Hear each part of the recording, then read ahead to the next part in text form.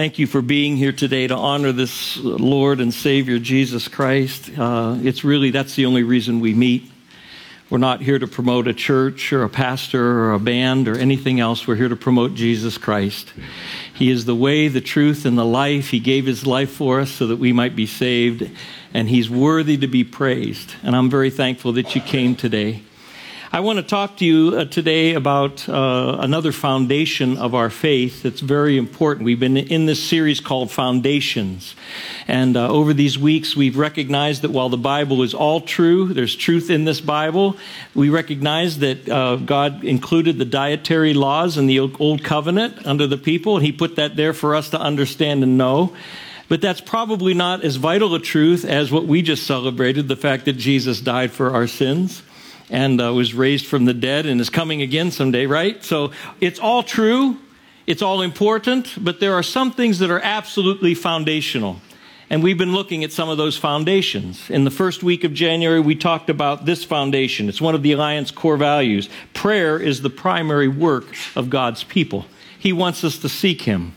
Call upon me, and I will answer you. He said through the prophet Jeremiah, call on me, and I will answer you. Wait a minute. It's not sinking into you guys. I can tell you're not with me. What does he want? No. Listen, the God of the universe says, call to me, I will answer you.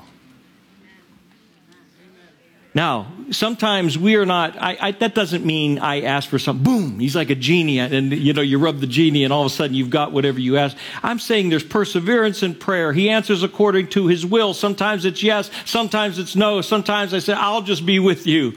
But what he says is, seek me and I will answer you. That's one of the most tremendous promises in the Bible. Call to me, I'll answer you. You have a problem? Come to me. Bring it to me. I'll be with you. I'll help you with it. Wow. And that's why prayer is the primary work. We have to pray and ask God. Secondly, we talked about everything we have belongs to God. We are his stewards. He owns everything. And when we understand that everything we have has really been entrusted to us by God, that keeps us from being selfish owners and helps us to be generous givers of using the gifts he's called us to use.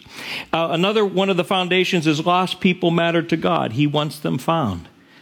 What is the characteristic of lostness? My keys are in my pocket. If they're not in my pocket, they're lost. In other words, they're not where they're supposed to be. If you don't know, how many of you lost your keys? It's annoying. It's like they're lost. I got to find them. I mean, it's like, and God says people are lost. They're not where they're supposed to be. They're supposed to be close to me, but their sin has driven them away, and I care for them. Go find them. That's one of the values. Last week we talked about knowing and obeying God's word is fundamental to all true success.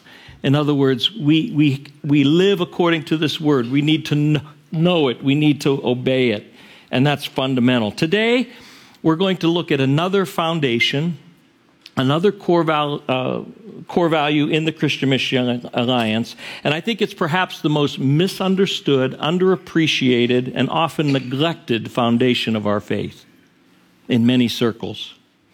And it simply says this: without the empowerment of the Holy Spirit, we can accomplish nothing. Without the empowerment of the Holy Spirit, we can accomplish nothing. Jesus himself said what? Without me, you can do nothing. Now, I know when you start talking about the Holy Spirit, things get uncomfortable. You seem like sometimes there's two extremes. Either people are bouncing off the walls and doing things that aren't in the Bible, or else you have this kind of dead service, and if somebody raises their hand, two ushers come and carry them out. And there's all this guardedness against the work of the Holy Spirit. But Jesus said, without me, you can do nothing. Without the empowerment of the Holy Spirit, you can do nothing. This was borne out after his resurrection. Let's just look back at history. Luke was a companion of Paul, and he wrote an account of Jesus' life. We have the Gospel of Luke in the Bible. We also have the book of Acts. And both at the end of the book of Luke and at the beginning of the book of Acts, Luke gives us some details about what happened when Jesus was on earth after his resurrection. For instance, he tells us that it was a period of 40 days. After Jesus was raised from the dead, he was on earth 40 days. He appeared to his disciples. It says that he talked to them about the kingdom and the kingdom work he wanted them to do. He told them to wait in Jerusalem, okay? But if I was one of the disciples, here's what I think Jesus should have said, okay? He would have said something like this if it was according to me. Listen, guys. You walked with me for 3 years. You saw I was crucified. You knew I died. And you see me alive today. Now I want you to go and be witnesses. So as soon as I'm taken up to heaven, get out there. Start in Jerusalem. Go make disciples. Get going. That's what I think he would say. You're ready. But look at what he actually said to them just before he ascends to heaven. In Luke 24, verse 49, Jesus says, I am sending the promise of my Father upon you, but stay in the city until you are clothed with power from on high. Jesus, in fact, says, you're not ready. Think about that. We walked with Jesus for 3 years? We saw him crucified, dead, buried. He raised from the dead. And we're watching him as he's taken up to heaven. And he says, you're not ready yet. That's not enough. You can't just have information about me. You need power from me. So you have to wait for the promise of the Father. And I thought of just one of the promises of the Old Testament in the prophet Ezekiel, chapter 36. Verses 26 and 27, and God says, I'm going to put a new heart in you. Speaking of the new covenant, a day will come where it won't be just about keeping the laws, trying to do it in your flesh. I'm going to put a new heart in you. And then he says, I'm going to put my spirit inside of you. And Jesus says, that is what you need. You need power that comes from the Holy Spirit.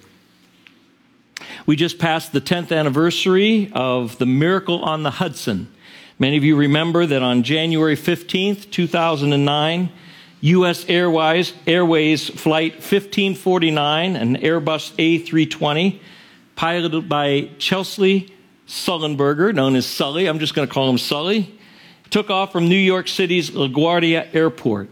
Shortly after takeoff, it was struck by a flock of Canadian geese. It lost power in both of its engines. Unable to reach any airport, Sully piloted and glided the plane down into a ditch landing in the Hudson River. And all 155 people on board were rescued by nearby boats. I want to tell you, the Airbus A320 is an awesome machine. It's got a lot of systems in it, and it's designed to fly.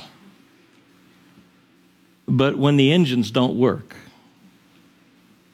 it can't do what it was designed to do. And in a similar manner, God says, listen, I've saved you. I've made you into a new creation.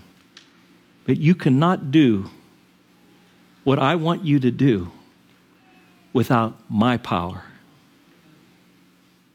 You need my power. Acts 1:8, but you will receive power when the Holy Spirit has come upon you, and you will be my witnesses in Jerusalem, and in all Judea and Samaria, and to the ends of the earth. And this might be nitpicking the text a little bit, but Jesus didn't say, you are going to witness for me. He didn't say it that way. He said, you will be my witnesses. And it reminds me that the coming of the Holy Spirit, the power we need, is always to make us be something first. And out of that being, we then are able to witness and so forth. So first and foremost, the Spirit's power is given so that we can be who he wants us to be. And that's what he told the disciples, Jesus, before he was crucified. He said, if you love me, you will keep my commandments. I will ask the Father, and he will give you another helper. See? Another of the same kind, the Greek text means. Another one like me. He is a helper. He is the Holy Spirit, the Spirit of truth, whom the world cannot receive because it neither sees him nor knows him, but you know him, for he dwells with you and will be in you. He's saying you need the Holy Spirit in you, the helper. an advocate, a counselor. He's a person. He's not an it. It's not a force. The Holy Spirit is a person, and he is going to be in you. Friends, I want to think about something. When I was just thinking about this message, I was drawn to this phrase out of Hebrews, where it says, how will we escape if we neglect so great a salvation? Remember that verse? It's in Hebrews chapter 2. But I thought of that term, so great a salvation.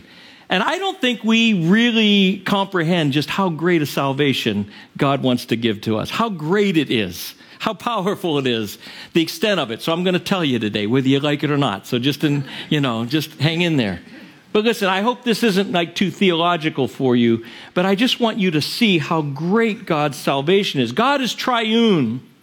He's one God, but he's a God in three persons. God the Father, God the Son, God the Spirit. Don't try to understand that.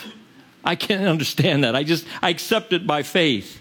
I don't know exactly how that works out, but he is one God, eternally existent in three persons. And our salvation, under the umbrella of our salvation, I want you to picture our salvation past, present, and future. And let me show you what I mean.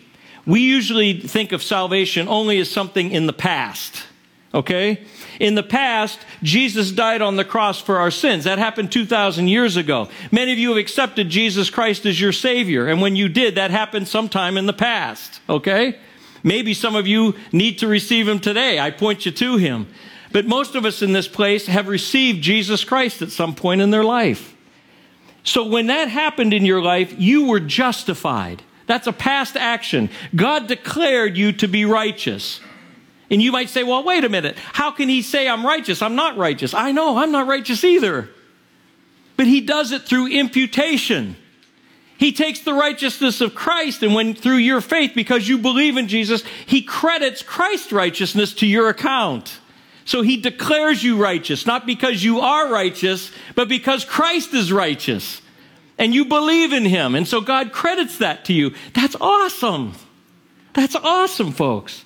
And we have been therefore saved from sin's penalty. In other words, the wages of sin is what? Death. Physical death, spiritual death. We have no hope of being with God. And through salvation in Christ, we have been saved from the penalty of sin. And he gives us the Holy Spirit to dwell within us. Romans 8:9 says, if anyone does not have the Spirit of God, he doesn't belong to God. He's not a Christian. But the penalty of sin, there's therefore now no condemnation for those, what? Who are in Christ. But listen, his salvation doesn't stop there. That's what we talk about most of the time, is the need to have our sins forgiven. But there's a present outworking of our salvation. God has something else for us. He wants us, by the power of the Holy Spirit, to live a new life now. He doesn't want to just keep you from going to hell and then just try to live this life on earth, the best you can as a Christian. He says, no, you need help for that. You can't do that either. I want to give you the Holy Spirit. And so we are currently being sanctified. We are being made righteous. The Spirit is working in us. And as we yield to him, he makes us more and more in practice what we are in standing before him. Does that make sense? In other words, he declares us righteous in the past when we accepted him, but now he's trying to make us righteous. He's helping us to be more and more like Jesus as we yield to him.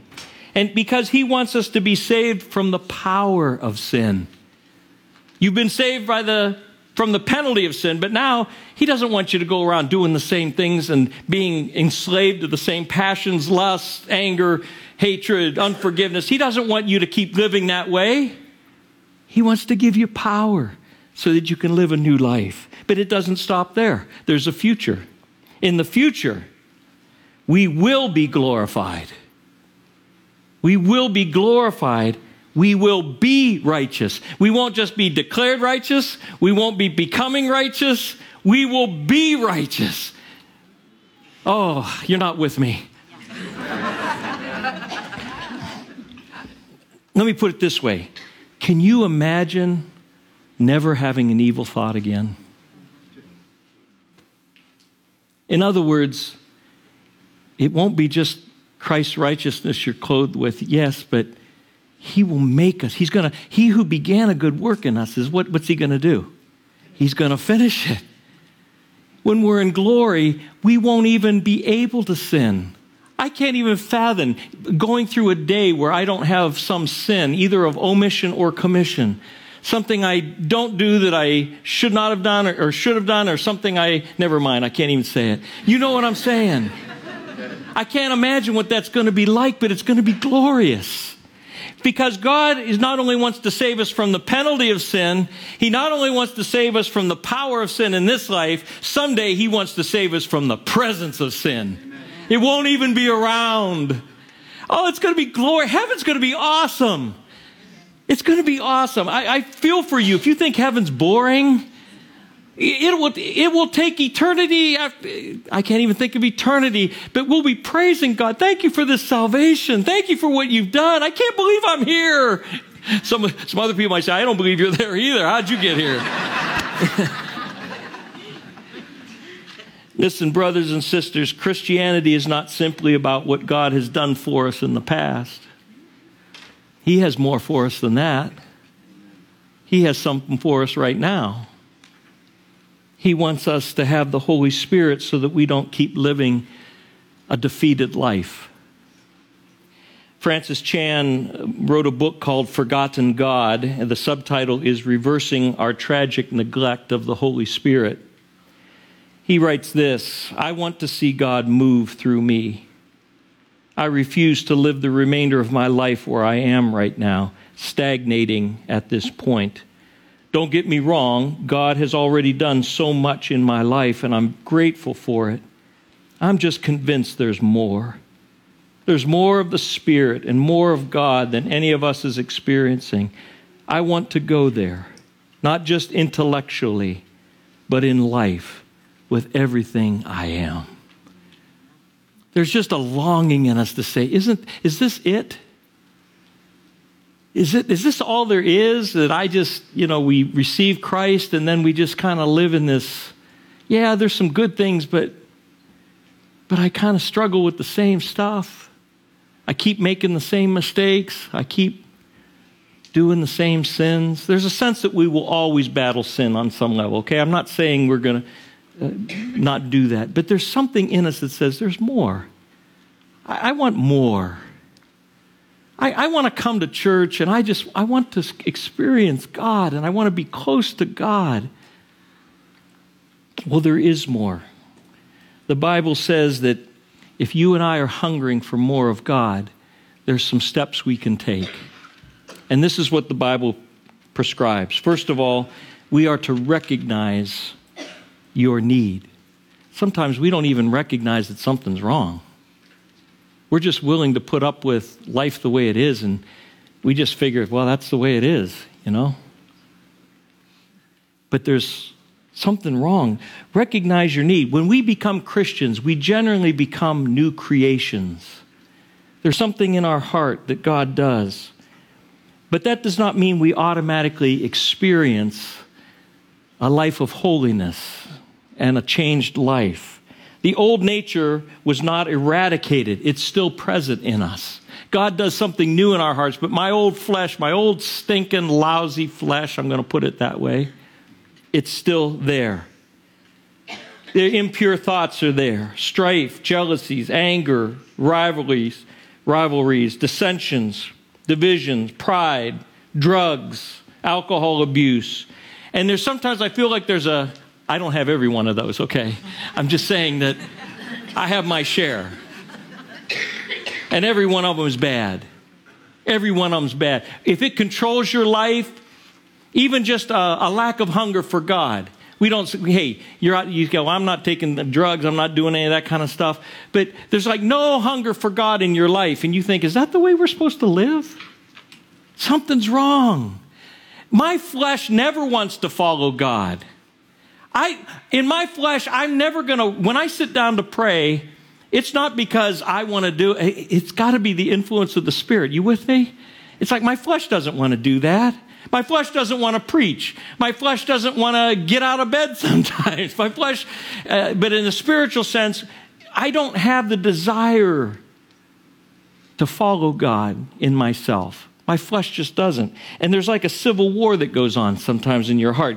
Paul to the Galatians said this, the sinful nature desires what is contrary to the Spirit, and the Spirit what is contrary to the sinful nature. They are in conflict with each other so that you do not do what you want. See, a lot of times as Christians, we want to do better. Sometimes. But we just can't. But listen, the default setting is our flesh. I hate that it is, but if you don't believe that, wait till the next time somebody cuts you off in the car. Your first words are not, oh, Lord, bless them. You know, they're not a great driver, but you know what? I know you love them. I make mistakes sometimes. You don't do that. After you get done with the horn, you got your little steamy attitude going on. Ask me how I know. Don't ask me, I said. Oh, I did say ask me. I didn't mean for you to actually do that. Okay. And Paul had this struggle too. This isn't unique. The Apostle Paul had it. He wrote this in Romans 7. He says, I know that nothing good lives in me, that is, in my sinful nature. For I have the desire to do what is good, but I cannot carry it out. For what I do is not the good I want to do. No. The evil I do not want to do, this I keep doing. What a wretched man I am. Who will rescue me from this body of death? And he finally concludes, there's no human answer, but thanks be to God through Jesus Christ our Lord. He has an answer for living that kind of life. And it's through the power of the Holy Spirit. That's why Jesus said, I'm sending you the helper. I'm sending you the Holy Spirit. It's actually better if I go away because he's going to come and live inside you and he can help you. Well, how does that work? I believe that once you recognize this struggle like Paul did and say, look, I hate this. There's a coming to the end of yourself and you say, I just can't do this, God. I can't live for you the way I'm supposed to live. And you come and you present yourself to God. There's humility in that. God, please help me. I don't want to live like this anymore. I don't want to live one way in church and then go out and laugh at all the dirty jokes at work as if that's just what I'm supposed to. I don't want to live this duplicitous life anymore. I need your power. I'm out there and listen, I've been there too. Romans 6:13 says, do not present your members to sin as instruments for unrighteousness, but present yourself to God as instruments for righteousness. God, I present myself to you. Please come and help me. And the help he gives, friends, is the filling of the Holy Spirit. That's the next step. We are to be filled with the Holy Spirit. To be filled means to be controlled by the Holy Spirit. Ephesians 5:18 says, do not get drunk with wine, for that is debauchery, but be filled with the Spirit. Isn't it interesting? I love the Bible. Who would have used getting drunk as an illustration in the Bible? But it's a perfect one. Paul says when a person gets drunk, they start taking in alcohol. They yield themselves to alcohol or to drugs or whatever it is. As they yield to that, the drugs or the alcohol start to control them. They lose control of themselves. They start acting in ways that they wouldn't normally act. They start to say things that they don't normally say. And until that alcohol wears off, they become sober. And then if they wanted to get drunk again, what do? They have to drink again.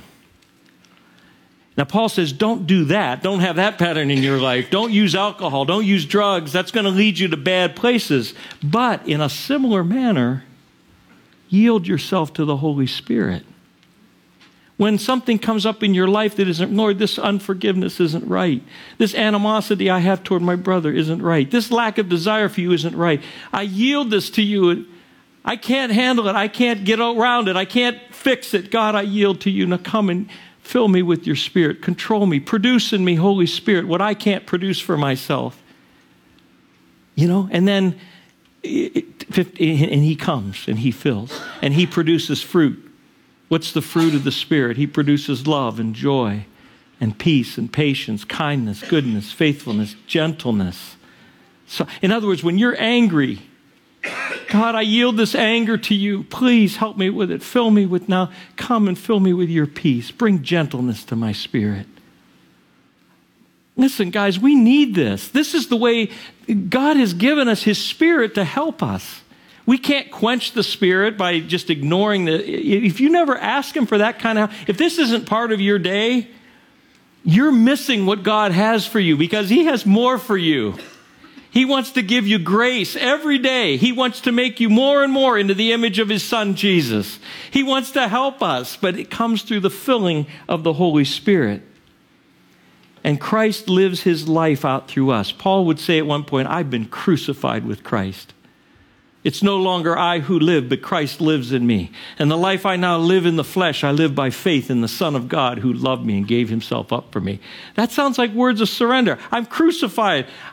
God, I surrender. I surrender my life. I surrender my will. I surrender everything to you. Come, fill me.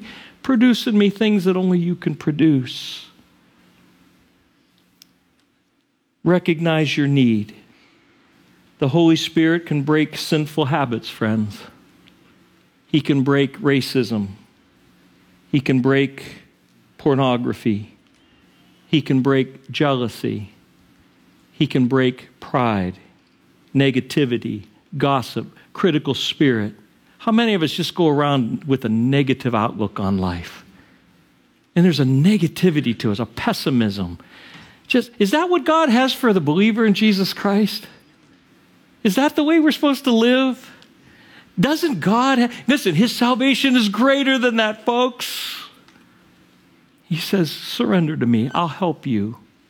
I'll fill you with my love. I'll give you the fruit of the Spirit. Friends, I believe that the Church of Jesus Christ needs the Holy Spirit desperately. And not only recognize our need and present ourselves to God and be filled, but lastly, I believe this: we are to serve God in the power of the Holy Spirit. Or just, this has the idea of walking in the Spirit. As we submit to Christ and as he fills us, we get into a pattern of walking with God. That becomes more and more our default setting. Hey, you recognize this anger. I know what this is. This is my stinky, ugly flesh. Don't look at me. You got one too. We all got stinky, ugly flesh. It wants what it wants, when it wants it, and don't wrong me. But the more we get into a pattern of yielding, we start to walk in the Spirit. He starts to supply us with power and grace to overcome these. Yes, we'll fall, but when we do, we confess it and we come to him. I want to just leave you with one more scriptural example of this, of serving God in the power of the Spirit. It comes from the Apostle Paul. He wrote these words to the Corinthians. He said, my speech and my message were not in plausible words of wisdom, but in demonstration of the Spirit and of power, so that your faith might not rest on the wisdom of men, but in the power of God. I love that. I take this to mean that Paul didn't try to wow people with his preaching. He didn't try to put together some powerful rhetorical argument and come in like some motivational speaker.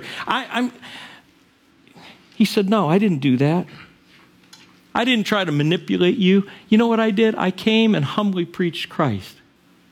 And then he just trusted the Holy Spirit to empower the message of Christ. As Christ was lifted up, he says, I'll just let the Spirit, because I don't want anybody's faith built on a personality. Isn't that a plague of the church today? We're personality-driven, talent-driven, program-driven.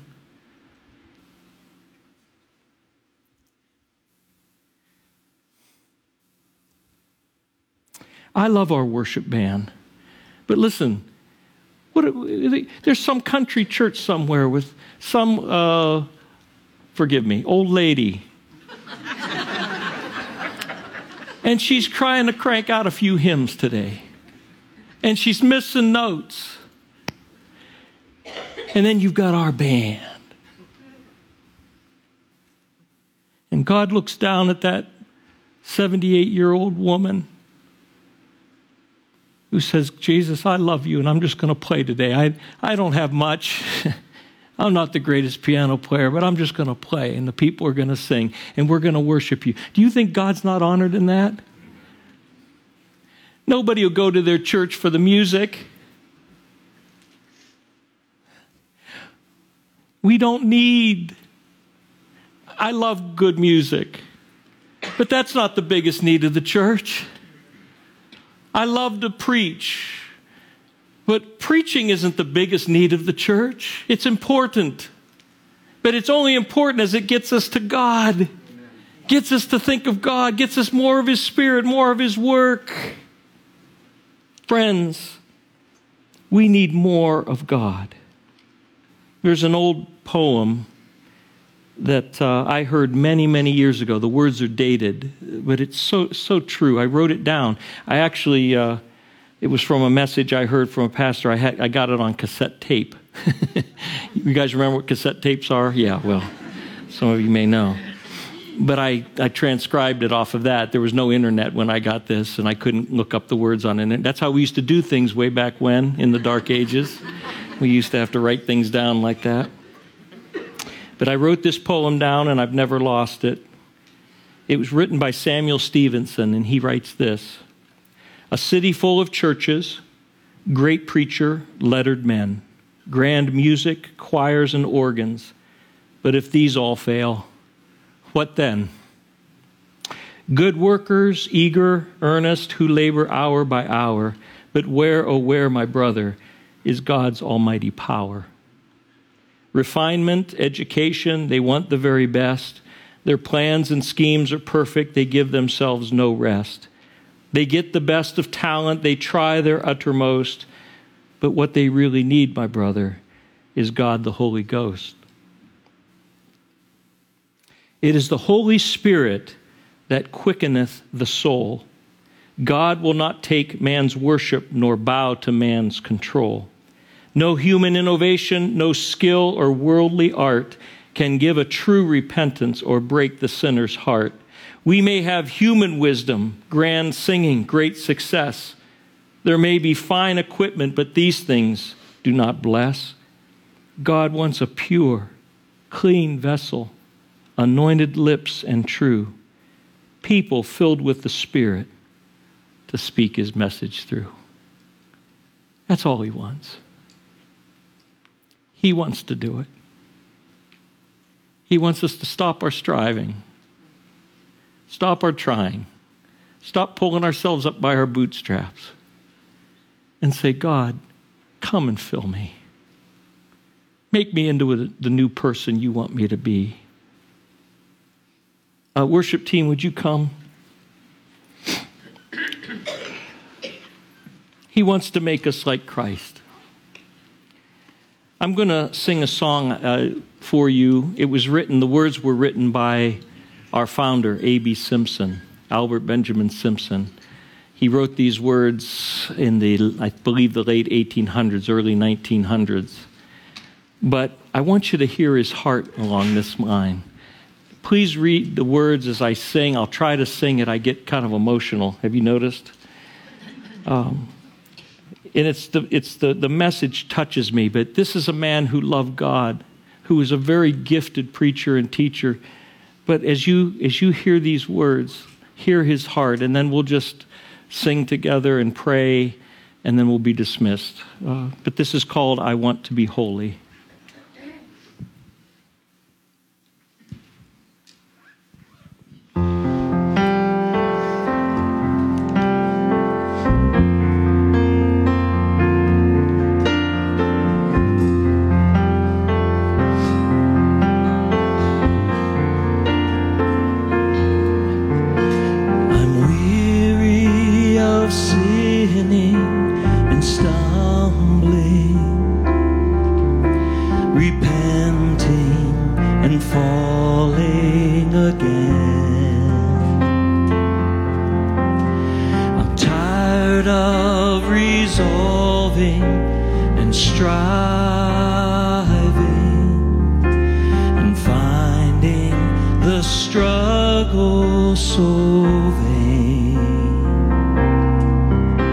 I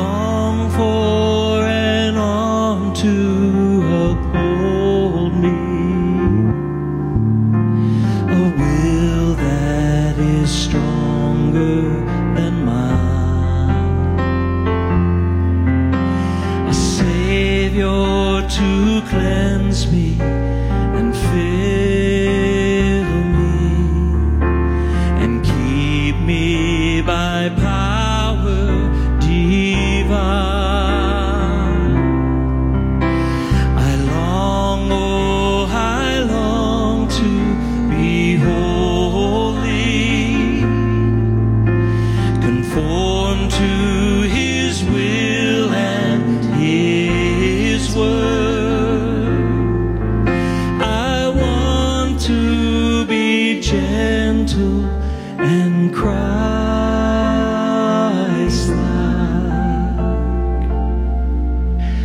Oh, I want to be just like my Lord.